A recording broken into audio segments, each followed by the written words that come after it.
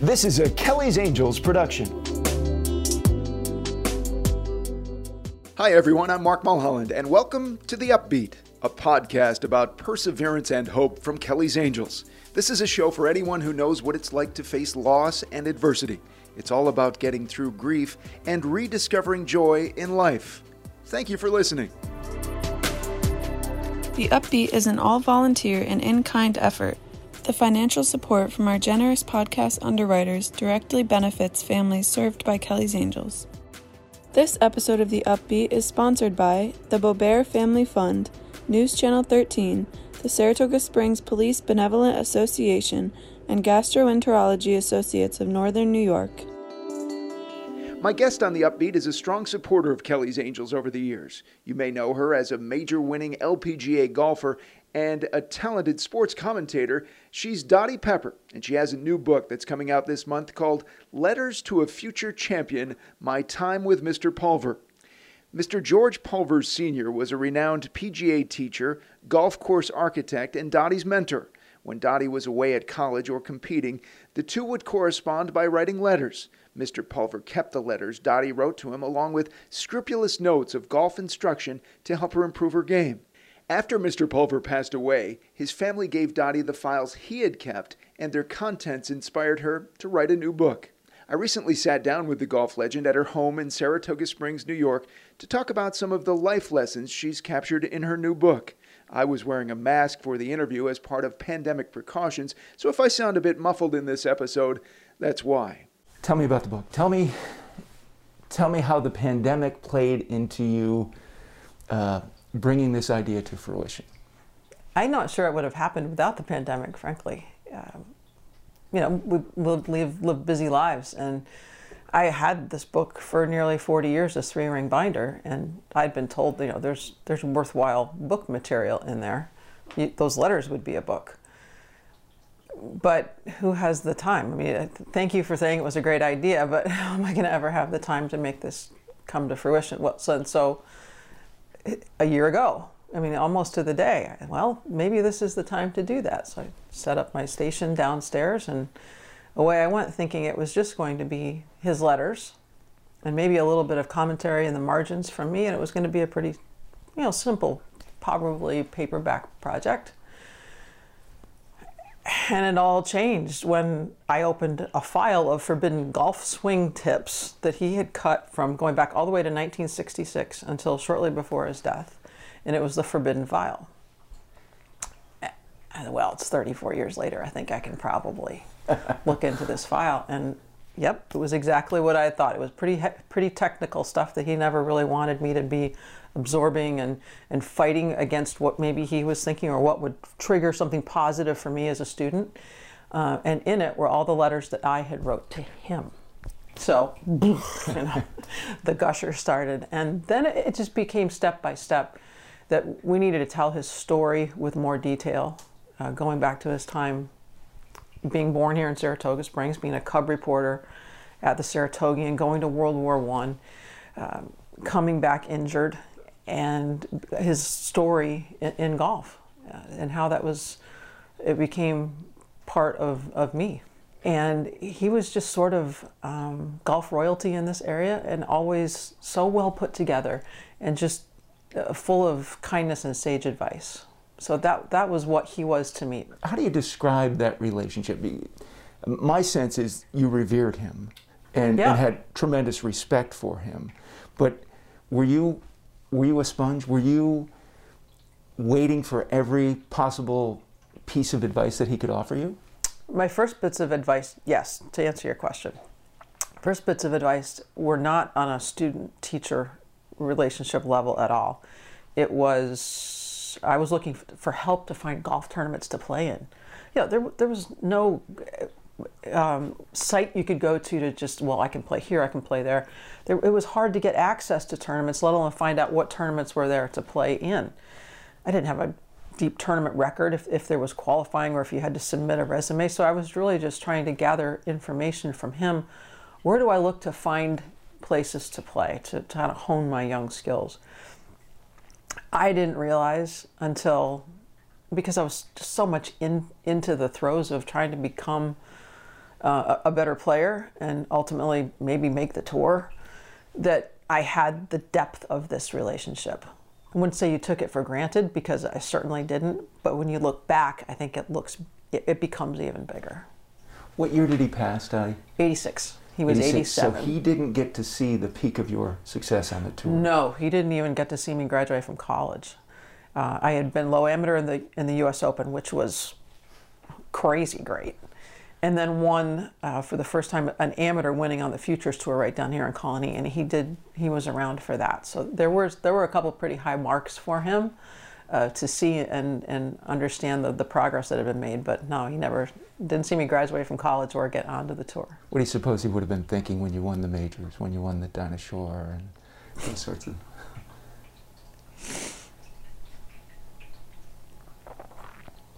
It'd be great. And have you ever thought about, this is going to come across as a strange question, you wrote back to him, you had this correspondence, do you ever think about writing him posthumously? Or have you in your head written to him posthumously? Well, I actually sort of did, because I couldn't afford to come home for his funeral. So Saratoga gave me space, and I wrote a thank you. Did people know, and you want a tissue? Yeah, that's right. Well, believe me, I have them everywhere. I looked all around. Oh no, they're hidden, they're everywhere. And I didn't mean to upset you, but obviously that's how strongly you feel about him.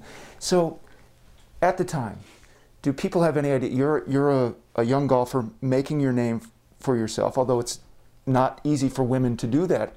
As you said, it's finding tournaments. Well, just finding tournaments, of course. And in the Northeast, I mean, we're not exactly... Gulf Central. Correct. Yeah. Did anyone know, beyond your family perhaps, that you were being mentored by him at the time? And did they have any idea just how good he was? And did you have any idea how good he was? Well, no.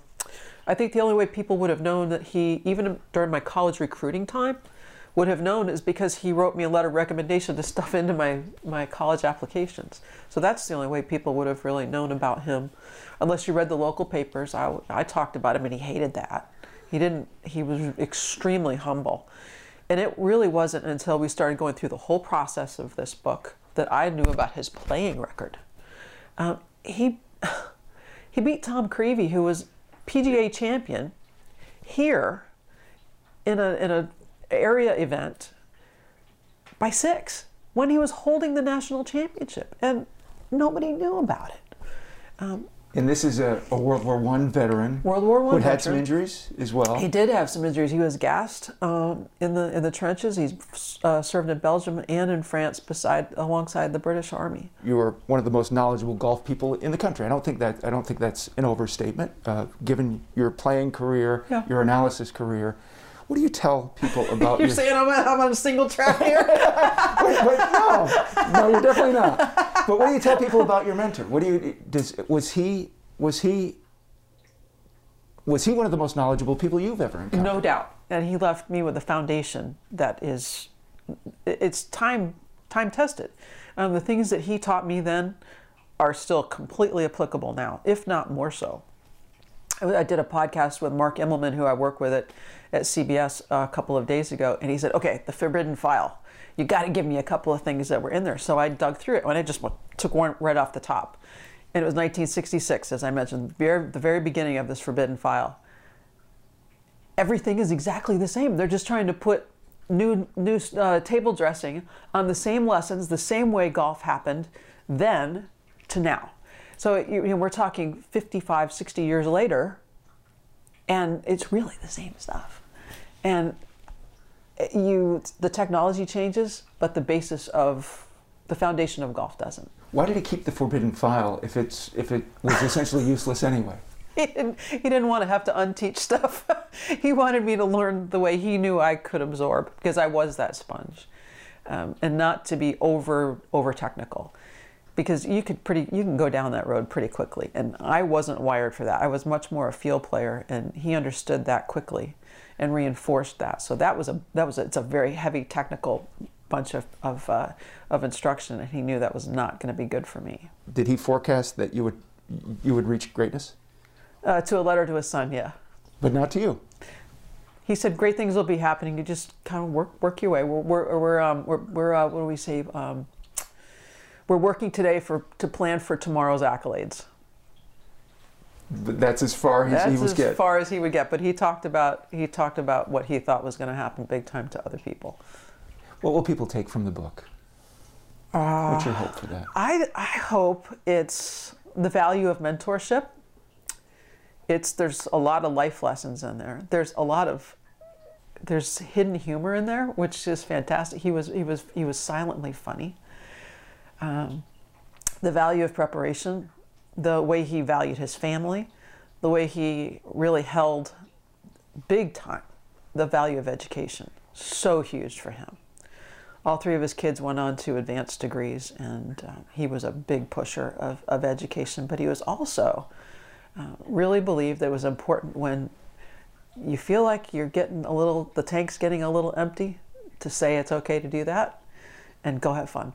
Go do other things. He was really a believer of balance. He used lessons about being resilient, about being determined, about having a plan, and those definitely translate. Some of it I didn't want to hear then. I just wanted to go get it, but that definitely, to me, is a big part of what you have to be successful in life. Dottie, we're going to take a quick break now to thank our underwriters. We'll be right back. Support for The Upbeat comes from the Boebert Family Fund, which supports charitable organizations that efficiently use the resources they have to make a disproportionate impact on the world around them. WNYT News Channel 13, the NBC-affiliated TV news station providing breaking news, sports, and weather to viewers in New York's capital region, as well as Berkshire County, Massachusetts, and Bennington, Vermont. Learn more at WNYT.com. The Saratoga Springs Police Benevolent Association, which represents the members of the Saratoga Springs Police Department, supports the local community through charitable donations. Learn more at saratogapba.com. And Gastroenterology Associates of Northern New York, where board-certified, fellowship-trained doctors provide state-of-the-art diagnostic and therapeutic gastroenterology, endoscopy, and colonoscopy services for patients in Warren, Washington, and Saratoga counties. Learn more at giassociatespc.com.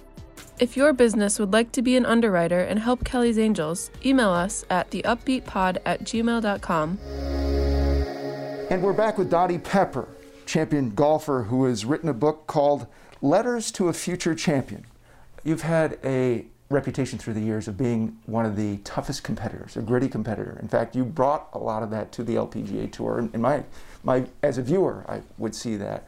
Where did that come from? Where does that spark for you come from to be so competitive? I think it's DNA. I mean, my dad played in the major leagues, albeit for a very short time, but it was from the very beginning, right to running for the post office or to the mailbox and newspaper box every morning. Who could get there faster so we could read the box scores over breakfast?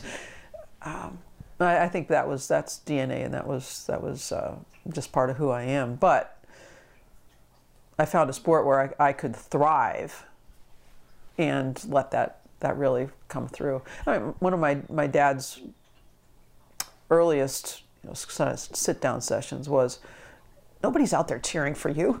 This isn't a team sport. Everybody's out there really for themselves, and it's your responsibility to be prepared and just go get at it.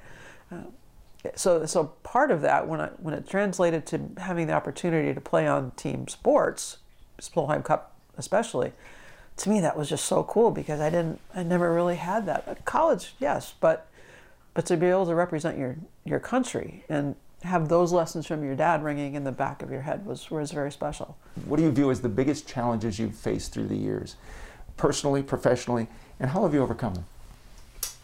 I think the biggest challenge as a youngster was opportunity to play.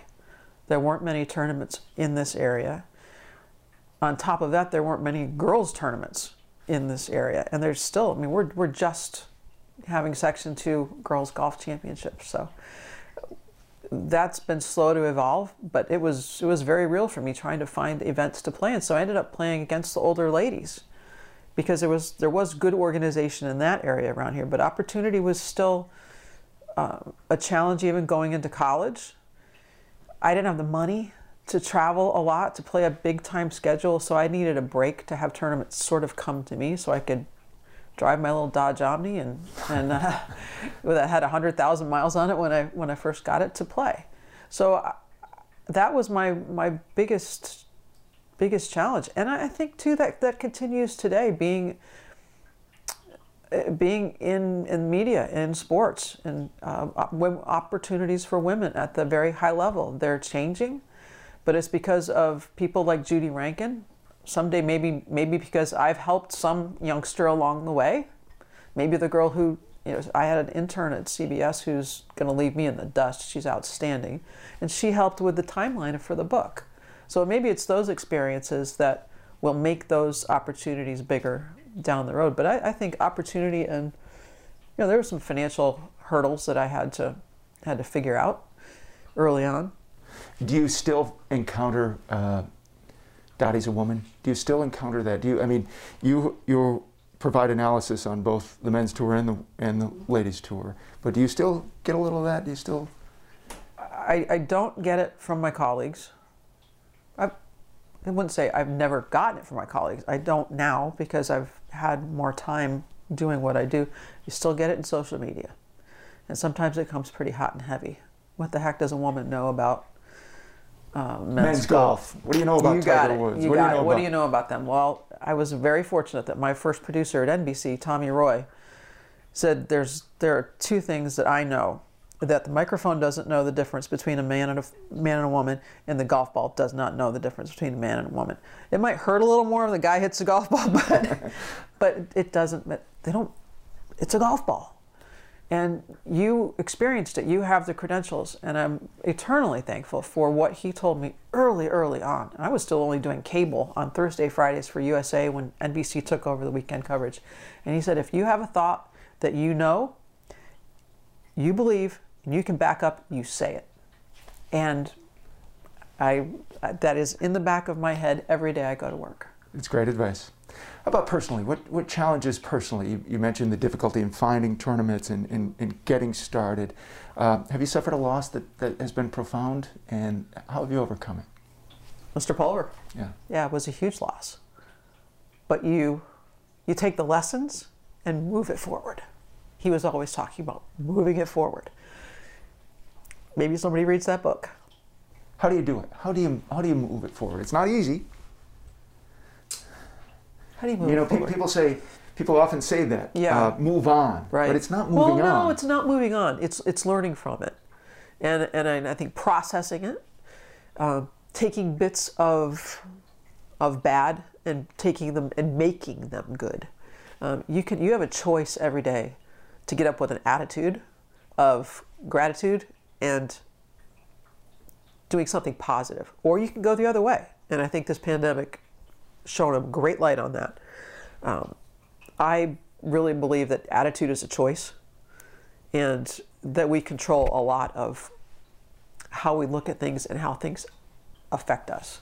And feel free to grab a tissue, Dottie, because I should mention that as we discuss this, Mr. Pulver passed many years ago, but he's still with you because you're tearing up as we talk about his loss, about his passing. And that's a pretty profound effect that someone can have. And you've written a book about him. Right. You've written a book about your relationship with him, and has that been cathartic to you as well? Is that a way to sort of process his loss? You said you weren't able to make his funeral. Right. So is that? I'm sure there have been some tears shed as you put this book together. At every level. It was humbling to write this, to ask other people to help with it. I remember sitting at dinner, and David said, well, I know exactly who needs to write the foreword for that book. I said, Kathy Whitworth, are you out of your mind? She's the winningest LPGA player in history. But the focus for me was a forward focus, asking her to do it. And it took me almost 2 months to ask her to do it. Just to get up the nerve. Just to get up the nerve. She was my first Solheim Pep captain, and I couldn't get up the nerve to ask her. Because I believe we need to put more time and effort and energy into her. Everybody's talking about Tiger, if and when he comes back, and 82 wins. He's still 6 behind Kathy Wentworth. So to me, this was also an opportunity to thank her for what she'd done. And then asking Mike Tirico to write the afterword. I didn't do that until about 2 months ago. So it took me about 4 months to ask him. And I'm sure they were happy to do it. He bawled his eyes out. I was walking around in the backyard. Dogs were out playing, and I'm talking to him. He's recovering from COVID. He's in Ann Arbor in his basement, and I asked him because he was really inspirational for me and laid a foundation for me about how I prepare as a television professional. Yes. Because of how he prepares. And still goes back, watches all of his shows, critiques himself to the point where he's not afraid to make the next hard call, but aware of the little clicks that you fall into. Amazing. I watched him prepare for his first LPGA event. He'd never called women's golf before. Now he's calling a women's major. And I have the opportunity to go in and sit with him to do a side-by-side interview. We got Judy Rankin on one side and Mike Tirico on the other. I mean, that's pretty powerful stuff. And I'm looking at how he prepared. I'm like, wow. And that translated to me, because it was only 5 years later that I was done playing. And if I'm going to do this, I'm going to do it right. And I reached out to him. And we've become such good friends, roommates at the Masters for years, time at ESPN together. And we both bawled our eyes out. but you were still a little nervous about asking. And I was so nervous. I put it off and I put it off and I put it off. And then he got super busy. The NFL, as you know, was a mess with COVID, and he ended up getting it. They had the Pittsburgh and Baltimore game was bounced around forever. That involved him. So by the time we actually got to talk ear to ear on this whole thing, it was pathetic. It really was. And then he says, you're asking me to do something I've never done before. And I said, what do you mean? He said, I've just written a foreword for someone's book. I've never written an afterword. He said, my main goal is to not suck. Here's a guy like Mike Tirico saying, I just don't want to suck. I haven't read the afterword, though. I haven't seen I'll that. send it to you. Put that out, I'll print it for you. So what's your advice? What is your advice? We've touched on it, but what is your advice to those who might be struggling? Somebody who might have recently suffered a loss, or maybe 10 years ago or 15 years ago suffered a loss, or has recently lost a job, or has recently been divorced. How have you persevered? How do you recommend, how would you tell others to persevere? I would say most people have a well of resiliency they don't realize they have, number one. Number two, when I went through my second divorce, I went to a class, and of the things that I learned in that class, the most powerful thing was to be able to forgive yourself. That was hugely, it was just a huge release and a huge weight off my shoulders to be able to forgive yourself. Nobody's perfect. There's been one perfect person who's walked the face of this earth, one, and it's okay to screw up. And I think also it's okay to reach out and say, I need help. And so many people, they think that's a sign of weakness, when in fact it's a sign of strength. Amen. How about humor? Humor? Huge. Is it huge? Huge. Even gallows humor, right? Oh gosh, absolutely. You have to be able to laugh at yourself, laugh with people around you. I remember going out to dinner for the first time on the road after this all hit, and California opened up just a little bit so this was in January this year. Two very dear friends, both in the medical industry. And we stopped ourselves in the middle of a meal because we were laughing. It was so helpful. And we also felt a little bit guilty about laughing. What the heck has this done to us? So I think it's mandatory. Anything you want to add about perseverance and hope, and you said resilience? That's a great word as well. Yeah, I think knowing that a comeback is not often just a flash. It's often a process. Really, a process. A little teeny tiny steps. And sometimes you go forward, and sometimes you take half a step back, and sometimes you get knocked right back to the floor again. But I believe that the human spirit is deeper than people give it credit for. And it's okay to reach out to those who can help you. It's okay to say, I need help. And to know that it's not very often when you ask for help that somebody says no. Yeah. And you learned that as a teenager with Mr. Pulver. I did. Was that intimidating to ask him, by the way? Because you talk about asking... Yeah, I think it was. But I was also... I went to my comfort zone. That was Madeline. So I asked his daughter first. And as it turns out, he said yes to me 4 days before his wife died. I mean, that's crazy stuff. There's some synchronicity there, though. Yeah. I mean, as his family told you that you helped sort of... Replace is not the right word, but you helped fill that void for him. Yeah, I think it gave him a forward focus rather than looking back at Martha's passing. That was 40 years ago last week that she passed. Dottie, thank you so much. This has been fun. I appreciate your time, and I look forward to reading the book. Dottie's book, Letters to a Future Champion, My Time with Mr. Pulver, is available for pre-sale at dottiepepper.net. A portion of the proceeds will benefit Saratoga Warhorse, a program that assists military veterans suffering from psychological wounds of service. The book will be available to ship on April 12th and also available at Northshire Bookstore in Saratoga Springs for our listeners here in New York's capital region. Coming up on our next episode of The Upbeat, we'll get some practical tips from a financial planner and a lawyer about finances, wills, and trusts, among other topics. If you're a surviving spouse or even a single parent who is starting a new chapter after a divorce, you won't want to miss this helpful information. Until next time, I'm Mark Mulholland. Take care and stay on The Upbeat. Special thanks to Emily Yan, a graphic designer and art director who invested her time and talent to create our podcast logo. Videographer, editor, and Kelly's Angels board member, Lou Graff. Coordinating producer and Kelly's Angels board member, Jenny Sperano. And all the volunteer Kelly's Angels board members who had a hand in making this podcast possible.